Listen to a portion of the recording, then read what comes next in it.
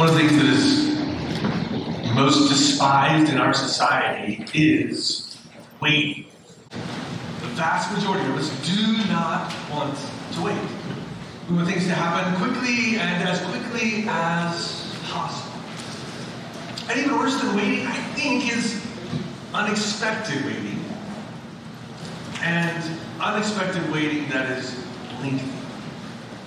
So you go to the doctor's office, assuming it may be a little while, but it's a very long time. Or you find yourself, on the rare occasion the tea is delayed, you find yourself on the platform or at the bus stop, waiting a very long time. Perhaps you've experienced the unexpected, lengthy waiting of a delay of a flight.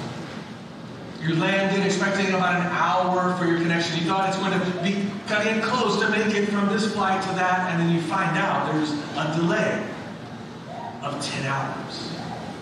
And initially, chaos breaks out as everyone is angry, but then you face the question, what will we do while we wait? And some people seem relatively unfazed by it. One pulls out a book that they had been reading, eager to pick up where they left off. Another pulls out a knitting project they've been working on, they can make progress, and another pulls out some work and they can get some work done. The wise parent pulls out activities they are prepared for the waiting. While others seem to wonder, what can I possibly do for 10 hours? How can I occupy myself? Had I known that I might need to wait 10 hours, I would have been prepared, but I'm unprepared to wait. In the life of the Christian, we will find ourselves often waiting. And so we wonder, how are we supposed to wait? What should we do while we wait? That's what we'll see in our passage this morning. So if you have a Bible, turn with me to the Gospel of Matthew, to Matthew 25. Matthew 25, we'll pick it up on verse 1. And the Bible's near you. You can find it on page 830. Page 830. I encourage you to open up a copy of the Bible, open up a Bible app so you can see the passage in front of you. You can follow along as we work our way through it. If you're newer to reading the Bible, the larger numbers are chapter numbers, so we're in chapter 25. Smaller numbers are verse numbers. We'll begin with verse 1. We'll work our way through verse 30 today. And if you don't own a copy of the Bible, we as a church would love to give you it today as a gift. The back of the room is a table. Stack your Bibles there. It says free Bibles. Please grab one of those following the service and take it with you as our gift to you this morning. So we're continuing our series in the Gospel of Matthew, and we're in these last days just before Jesus will be crucified. He's gathered with his disciples, instructing them privately on the Mount of Olives. We'll pick it up, Matthew 25, beginning in verse 1. This is Jesus speaking. Then the kingdom of heaven will be like 10 virgins who took their lamps and went to meet the bridegroom. 5 of them were foolish, 5 were wise. For the foolish took their lamps, they took no oil with them.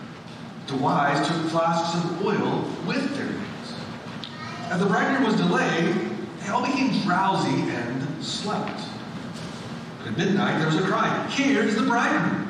Come out to meet him!" Then all those virgins rose and trimmed their lamps. The foolish said to the wise, "Give us some of your oil, for our lamps are going out." The wise answered, saying, "Since there will not be enough for us and for you, go rather to the dealers and buy for yourselves." While they were going to buy, the bridegroom came. Those who were ready went in with him to the marriage feast. The door was shut. Afterward, the other virgins came also, saying, "Lord, Lord, open to us." But he answered, "Truly I say to you, I do not know you. Watch therefore, for you know neither the day nor the hour. For it will be like a man going on a journey. He called his servants and entrusted to them his property. To one he gave 5 talents, to another 2, to another 1, to each according to his ability. Then he went away. He who had received the 5 talents went at once and traded with them, and he made 5 talents more. So also he who had the 2 talents made 2 talents more. He who had received the 1 talent went and dug in the ground and hid his master's money. Now after a long time, the master of these servants came and settled the account had received the 5 talents came forward, bringing 5 talents more, saying, Master, you delivered to me 5 talents. Here I have made 5 talents more. His master said to him, Well done, good and faithful servant. You've been faithful over a little, I will set you over much. Enter into the joy of your master. He also had the 2 talents came, saying, Master, you delivered to me 2 talents. Here I have made 2 talents more. His master said to him, Well done, good and faithful servant. You have been faithful over a little. I will set you over much. Enter into the joy of your master. He also had received the 1 talent, came forward saying, Master, I knew you to be a hard man, reaping where you did not sow, gathering where you scattered no seed. So I was afraid, and I went and hid your talent in the ground. Here you have what is yours. His master answered him, You wicked and slothful servant. You knew that I reap where I have not sown and gather where I scattered no seed. Then you ought to have invested my money with the bankers. At my coming I should have received what was my own with interest. So take the talent from him, give it to him who has 10 talents. But to everyone who has will more be given. He will have an abundance. From the one who has not, even what he has will be taken. Cast the worthless servant into the outer darkness. In that place there will be weeping and gnashing of teeth. In our passage today, we'll see this emphasis.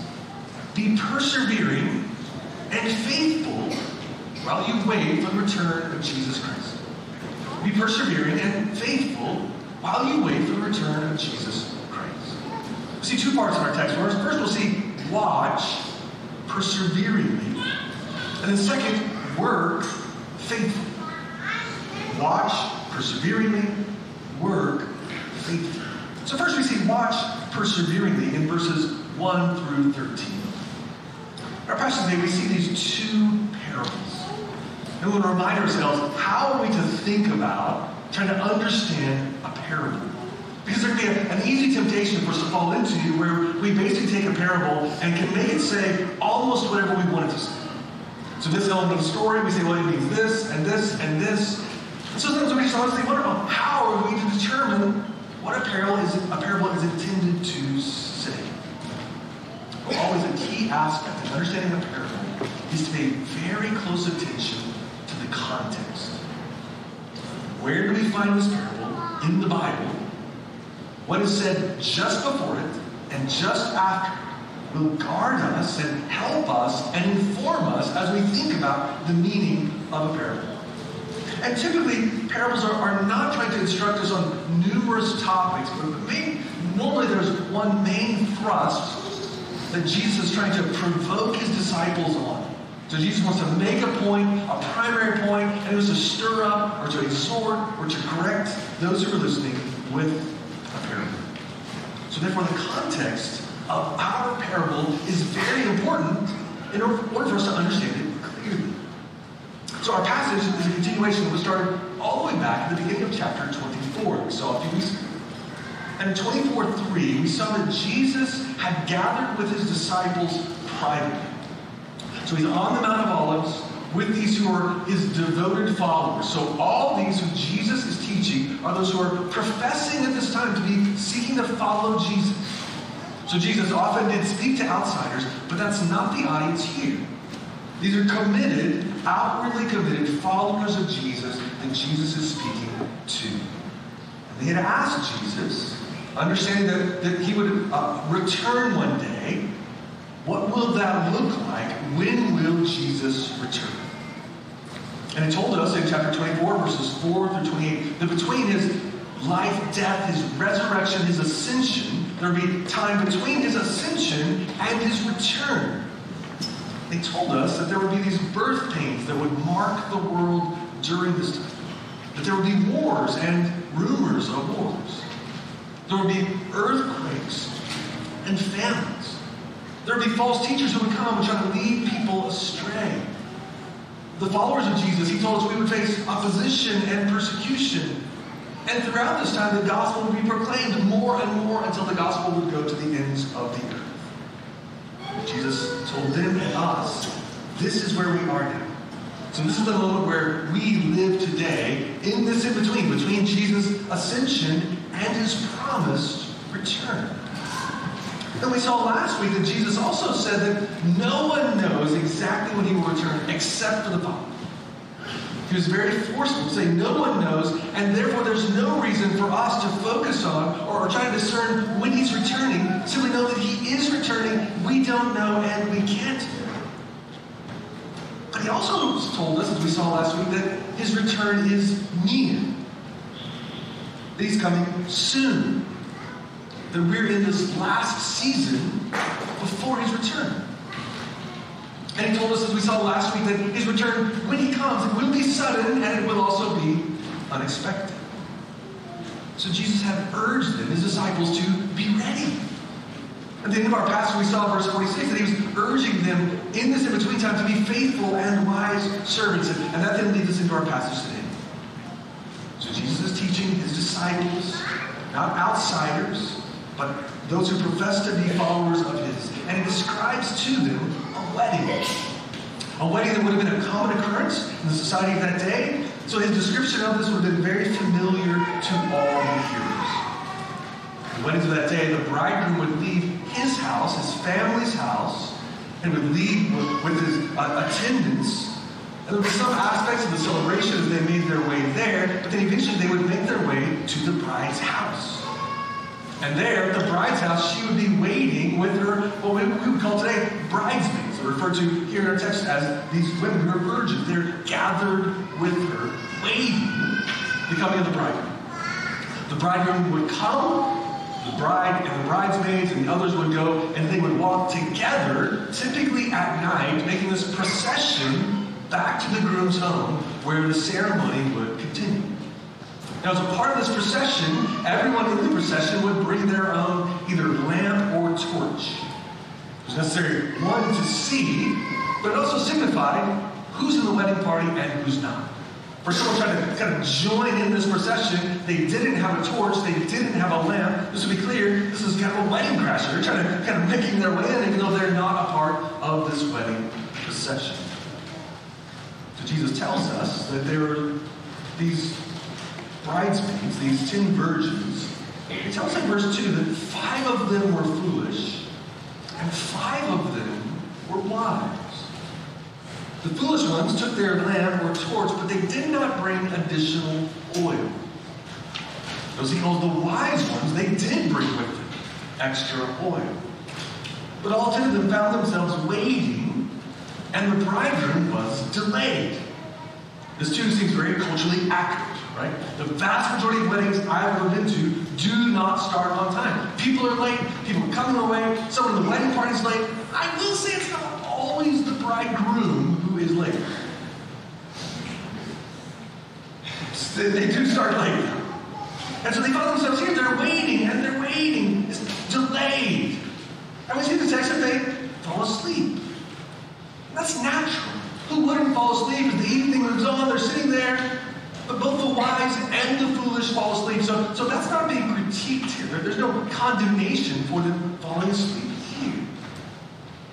But then at midnight, finally, the bridegroom arrives.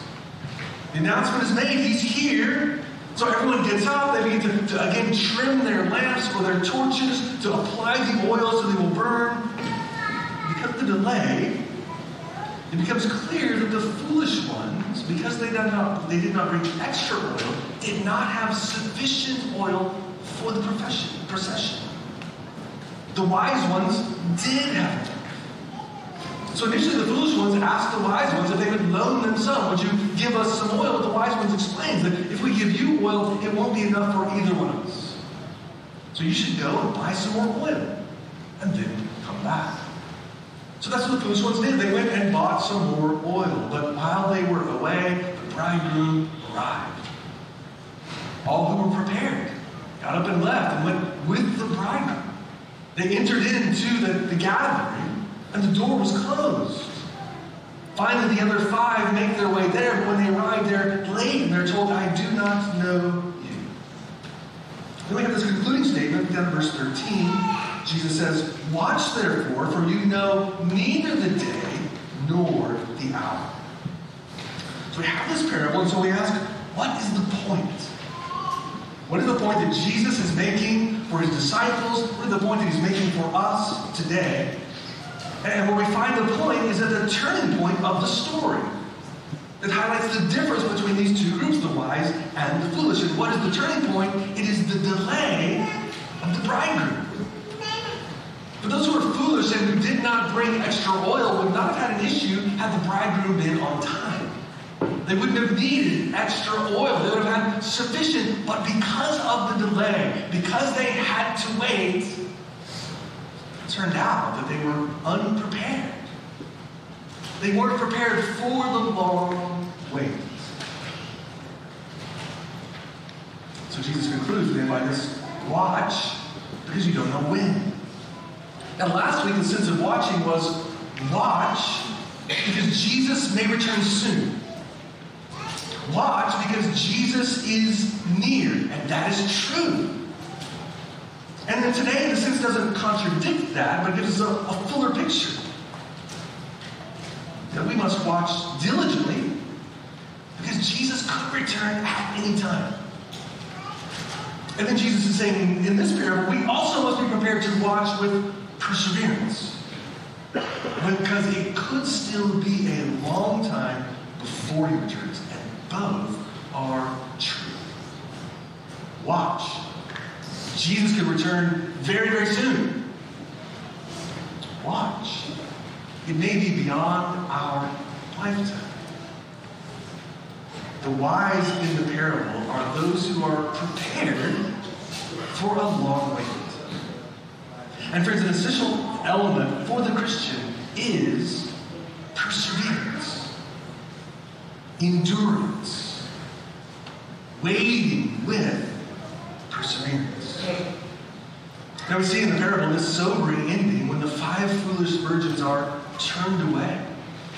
And Jesus intends this for a warning to those who think of themselves as disciples of Jesus, would profess to be a follower of his, but who do not persevere in watching, who don't persevere in our waiting. So this parable is not a picture of rejection of someone who has diligently sought to follow Jesus, but it is one who outwardly has said, I'm a follower of Jesus, but they quit watching. They haven't stayed the course. They've given up in the watching, and by so doing, they've shown they're not truly one of God's people. There's one test: the validity of a profession of faith in Jesus is if the person perseveres in faith. It's one thing to say, I believe in Jesus, I trust in Jesus for a week, or a month, or a year.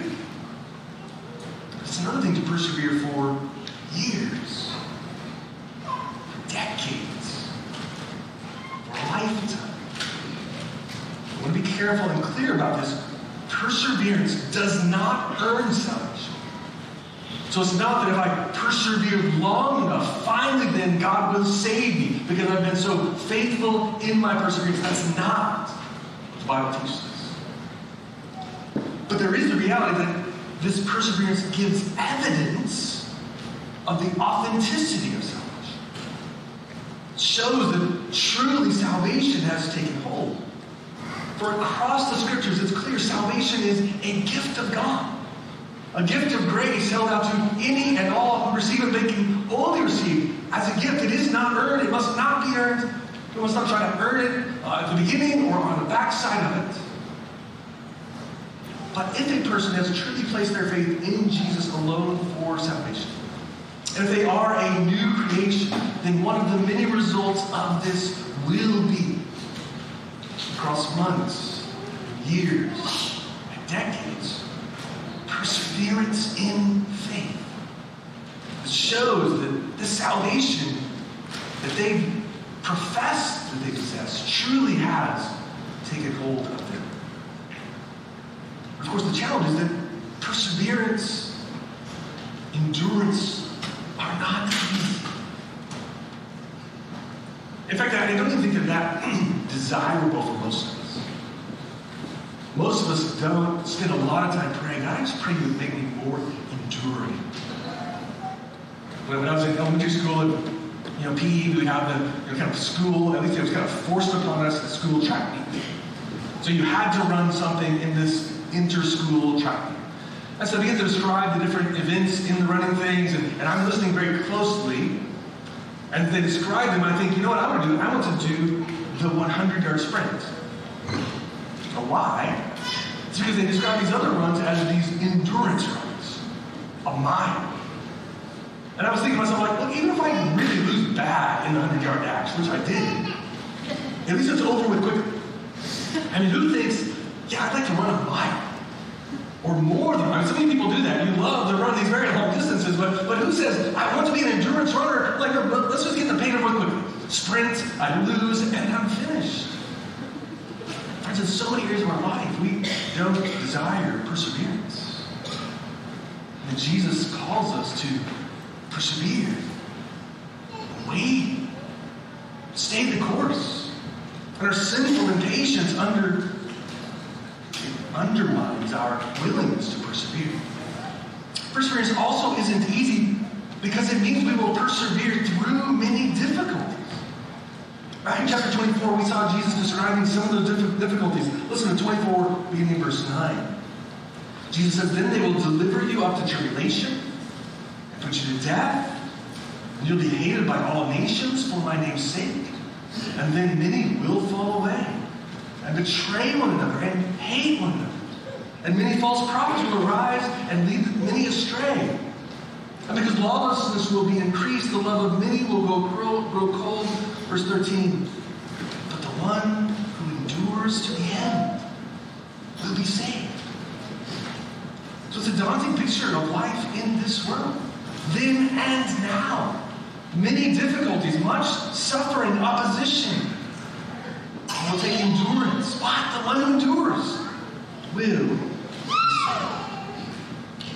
And the importance of this ongoing perseverance points to the reality that a person must not think we can live on past actions. Sometimes we may meet someone and they say, they're a Christian. As you have a different conversation, they say, yeah, but 25 years ago, I became a Christian. But as they talk, they basically describe it as something that happened then, but really they've had no engagement with since. So I became a Christian 25 years ago. I'm not actively part of any kind of church gathering. But that is what has secured my salvation now and for the future, that moment in the past. Just last week I was in an Uber and I was talking to the driver, and he was describing, what he's excited for that Sunday, and he's telling me that his son was going to participate in a ceremony at his church whereby the son would be described as truly in the faith at this point. And the dad said, I'm so excited for that because that means we don't have to go to church anymore. I said, what? But that's what his view was. With this crossing of a threshold, me and my son were good for the rest of our lives. And there's nothing else that needed to be done. And he asked what I did. I'm a pastor. That's an interesting conversation. It was an enjoyable conversation as well. Friends, we should have no assurance to think that we will have a true salvation based on something that only happened in the past. It has no ongoing relevance for day-to-day life. This parable also teaches us that although we must persevere together, it also must be done personally. Because notice there was no ability of one to share oil with another. Friends, another person's perseverance in faith cannot be applied to you. Perhaps you have parents who love Jesus, and they love you. And you've seen them follow Jesus and persevere. And even though they love you deeply, they can't give you part of their perseverance. Or if you have a spouse who loves Jesus and loves you, no matter how much they love you, they can't give you their perseverance. It must be done personally, individually. We turn to Christ by faith, individually, and we seek to follow him. So it must be received, experienced personally, but also if we are to persevere, we must not try to persevere alone. It is a Western modern idea that Christians can go it alone and go in a healthy way. So many in our country in particular have this idea that I can know and follow Jesus apart from other Christians. So I might access some services online. I might listen to great singing and sing along with it even. I might even visit churches here and there in person.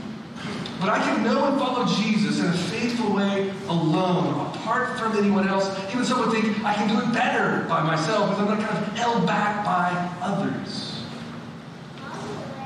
Friends, as the years have gone by, I've known many who've tried this. There are enough cases where I've never seen a person who over time, trying to go alone, has ended up in a healthier place by choosing that path. What I've seen with great sadness over and over is that path doesn't lead closer to Jesus, but further and further and further away. It's just like someone who wants to climb a mountain. Someone wants to climb Mount Everest and says, I'm going to climb it alone. Of course you could not. You would not try that. Friends, so it is for the Christian. God has ordained that we would walk together in Christ. So friend, could it be that you've been trying to go it alone? Recent months or years, perhaps you attend services like this, and we're glad that you do. But the honest truth is you're not relying on or walking with in close community any other believers. And I pray you'd see it's dangerous. I don't even say it's impossible. You're trying to do the impossible. So then we should consider if Jesus is calling us to watch with perseverance, who do you have who will help you persevere? Who do you have that's alongside of you, trying to persevere in the same direction? So that on days when you don't feel like you have the strength, they say, let's keep going. And also so that you can do the same to them. Who is persevering with you? It's one of the many reasons that God ordained the local church. That in close proximity together, there are many things we seek to do, but one of those is to watch together for the return of Christ, to wait together with perseverance. So if you're not a member of a local church, I would just encourage you to consider, why not? Why not join a church? And say to other people, would you help me persevere? Friends, if you are a member, there are many ways we can serve one another, but I would just come into, at the very least, let's pray for one another. And pray, if you think, well, what should I pray for them? There are countless things we could pray for another believer, but pray for perseverance in service. Take the membership directory, pray for a few people, and say, I want to pray that God would help them persevere in faith this week. Consider how you might encourage them in that. And by the time this gospel was written down a few years after Jesus' teaching, some time had passed after Jesus said, I'm going to return soon. You can imagine some of those who were reading this gospel, the first readers, who would have thought, well, he said he's coming soon. They become kind of complacent. But others who said, well, Jesus said he's coming soon, so it must be coming very, very soon, and they were really just not interested in perseverance. So we see the beautiful wisdom of Jesus. Chapter 24 and 25. He equips us. He tells us he's coming soon. And there's time to wait. So be prepared to persevere, to watch, and to wait. Ready for Christ's return any day. Also aware that we may have to persevere to the very end of our lives. Raises the question, though, what are we supposed to do while we wait? That brings us to the second, work faithfully. We're to work faithfully. That's what the second parable helps us with. It's of a wealthy man who calls his servants to them, and he entrusts some of his properties to them while he's going to go away on a lengthy journey. He gives to them something called a talent. Now, a talent here is referring to a monetary unit of that day. It's easily confused because we use talent in a very different way. So he's not using talent the way that we would think of a skill or a capacity that we have. He's talking about a unit of money. Now, we're not certain exactly what a talent was worth in that day, but we do know it was a substantial sum. And so the man gives to one 5 talents, to another 2 talents, to another 1. He doesn't give the same to all, and we're told he gives each according to their ability. The one with 5 takes it, he goes to work with it, and he makes 5 more. The one who had 2 went to work with it, he makes 2 more. But the one who had 1, we're told, dug a hole, put money in the hole. And after a long time, the man returns to settle the accounts, and the man with 5 brought the 5 that he made. So now he returns 10. And look at the response, verse 21. The master says, "Well done, good and faithful servant. You've been faithful over little, I will set you over much. Enter into the joy of your master." So he went 2. Brought his 2 more back, so he comes back with 4. It's notable that he receives the exact same affirmation. Though he didn't bring 5 back, he did bring 2 back. Also, well done, good and faithful servant. You've been faithful over little, I will set you over much. Enter into the joy of your master. And the one who had 1 talent, look at verse 24, the man said, "Master, I knew you to be a hard man, reaping what you did not sow, gathering where you scattered no seed, so I was afraid, and I went and hid your talent in the ground." That's exactly the way to win friends and influence people, right? It doesn't start things well in this conversation. The master answers, "You wicked and slothful servant. You knew that I reaped where I did not sow, gathered where I scattered no seed. Well, then you ought to have invested my money with the bankers. And in my coming, I should have received what was my own interest. So take the talent from him, and give it to him who has the 10 talents." The master doesn't seek to debate about these words, but he uses his own words against it. Like, well, at the very least, if that was true, I'm not saying it was, but if it was true, you should have at least put it in the bank. Jesus then summarizes verse 29. "For to everyone who has, more will be given, and he will have an abundance. But from the one who has not, even what he has will be taken away." The context continues to be Jesus instructing his disciples in private about how they're to live in light of his return. Jesus is not talking about whether you should invest your money in the bank or not. That's not what he's talking about. But he's saying to us, we are to watch, and while we watch, we're to work faithfully. The talents here represent broadly all that God has given to us. Our time, our energy, our skills, our resources, our gifts, the very length of our entire lives. And just as the master gave different amounts to the servants, not all of us have the same resources. Not all of us have the same length of days. Not all of us have the same energy. He's given to each one of us differently, but he has given to each one of us. He has given to you. He has given to me. So the point is not what someone else has that you don't have, or what you have that they don't. The question is, am I working faithfully with all that God has given to me for all the days that I have until Christ returns or until I die? So friend, are you working faithfully with all that God has given to you for all the days that you have until Christ returns or until you die? Friends, as citizens of the kingdom of Jesus, there's kingdom work to be done. Loving God, loving neighbor, telling the good news, serving one another, helping one another persevere, caring for the least. Friends, we're to work and keep working. Now, the picture is not a sort of frantic, fragile working. But make no mistake, it is intentional, significant work.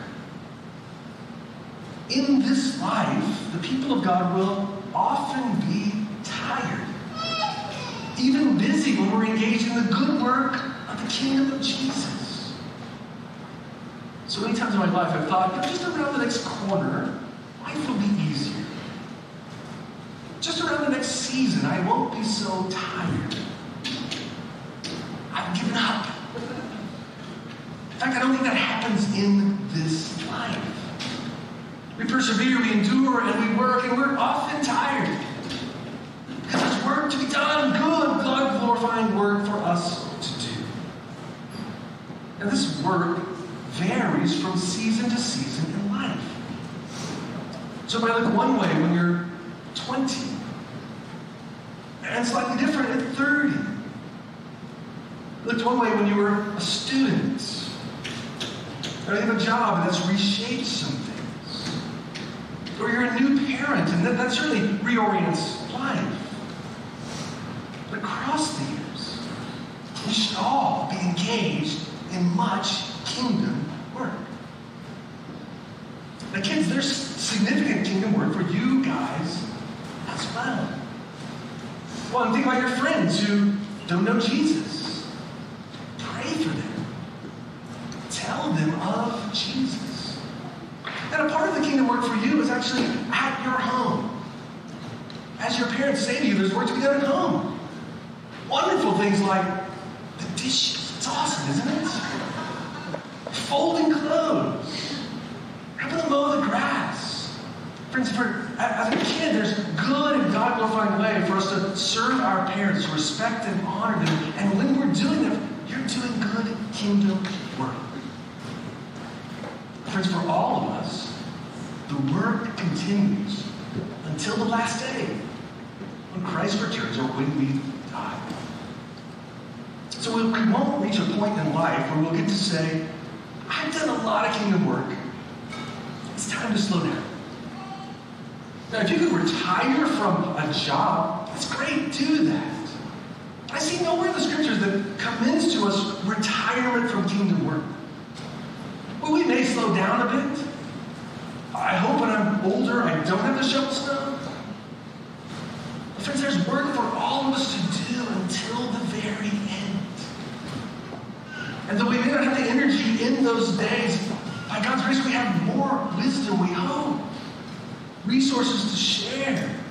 So friend, don't look for a day when you can step off, but to say, how might that free me up to do work differently? Still faithful work to the great last day. In our parable, we do see a sobering, decisive act of separation, just as we saw in the first one. And again, Jesus is not addressing here outsiders, but those who appear to be insiders, who profess to be disciples. But they evidently are tempted to choose not to join in kingdom. Like we saw earlier, this faithful work is not earning salvation, but it's evidence of the reality of salvation. Well, we can never work to earn our way in, but if I've truly been saved, it will result, it should overflow in my outward work for the kingdom. And friends, we can work this way because of our Savior and King Jesus, who worked faithfully, perfectly, as he walked the earth. And because, most importantly, Jesus in his work did something unique that no one has ever done and no one will do again. Matthew 20, 25 to 28, we saw this a few weeks ago. So Jesus called them to him, to his disciples, and said, you know that the rulers of the Gentiles lord it over them, and their great ones exercise authority over them. It shall not be so among you. But whoever be great among you must be your servant. Whoever be first among you must be your slave. For even the Son of Man, referring to himself, came not to be served, but to serve, to give his life as a ransom for many. So Jesus showed us in his life service, kingdom work. But then Jesus, the perfect Son of God, served in a way that no one ever has. He, the sinless Son of God, went to the cross. That through his sacrificial death in the place of sinners, he would pay for our sin, for our rebellion, for all of us who have gone our own way. We've all rejected God. We have no way to make up for that. But Jesus came to die in our place, taking our sin, being buried and raised on the third day to secure this glorious gift of salvation, reconciliation with God, the forgiveness of sin, new life in Him, life eternal, and life filled with fruitful kingdom work here and now. If you're not a Christian, we're so glad you would join us today. We would so much want you to know this unique King who came to serve us out of His great love to sacrifice His very self in our place. So this is new to you, friend. We'd love to tell you more. For those who are Christians, we've experienced this salvation, and now the very Spirit of Christ, the Holy Spirit, is in us, empowering us for the work, sustaining us. He will give us strength, satisfaction, joy as we serve. And notice, friends, that the reward for good work is more work. So the parable said, the one who's done well, I'll give you more. So in this life, it makes sense. Often, when you are faithful, you're given more opportunities, more responsibilities. Not to crush us, but to say, here's a faithful one. And let me put more in their hands. So friend, are you engaged in diligent working for the kingdom? There are many ways for us to do this. Praying for others, praying for your church, praying for the advance of the gospel. Serving the life of church. So many of you host community groups. You open up your home at great cost to yourself, or you lead community groups. Or so many of you serve Sundays down in children's ministry to love the children and point them to Jesus. Or serving things like welcoming people or caring for those who struggle with homelessness in the drop-in ministry. Serving the band. There's so many ways that I see you faithfully, patiently, eagerly serve. And there's also good work to be done beyond the life of church. And faithful organizations in the city. Good work to be done. For me, if you're new to Hope and you'd like to serve, but you're not sure where to start, I'd love for you to speak with one of the staff, one of the elders. We'd love to help you find a place. It's also worth considering, friend, is it possible that you once served faithfully and diligently? It's been a while. Maybe it is that you've recently moved to Boston to part from being in the church. You just haven't found a place to serve. Maybe you finished school, you moved into a job, and that changed the rhythm of life, and you haven't been able to kind of resume your habits.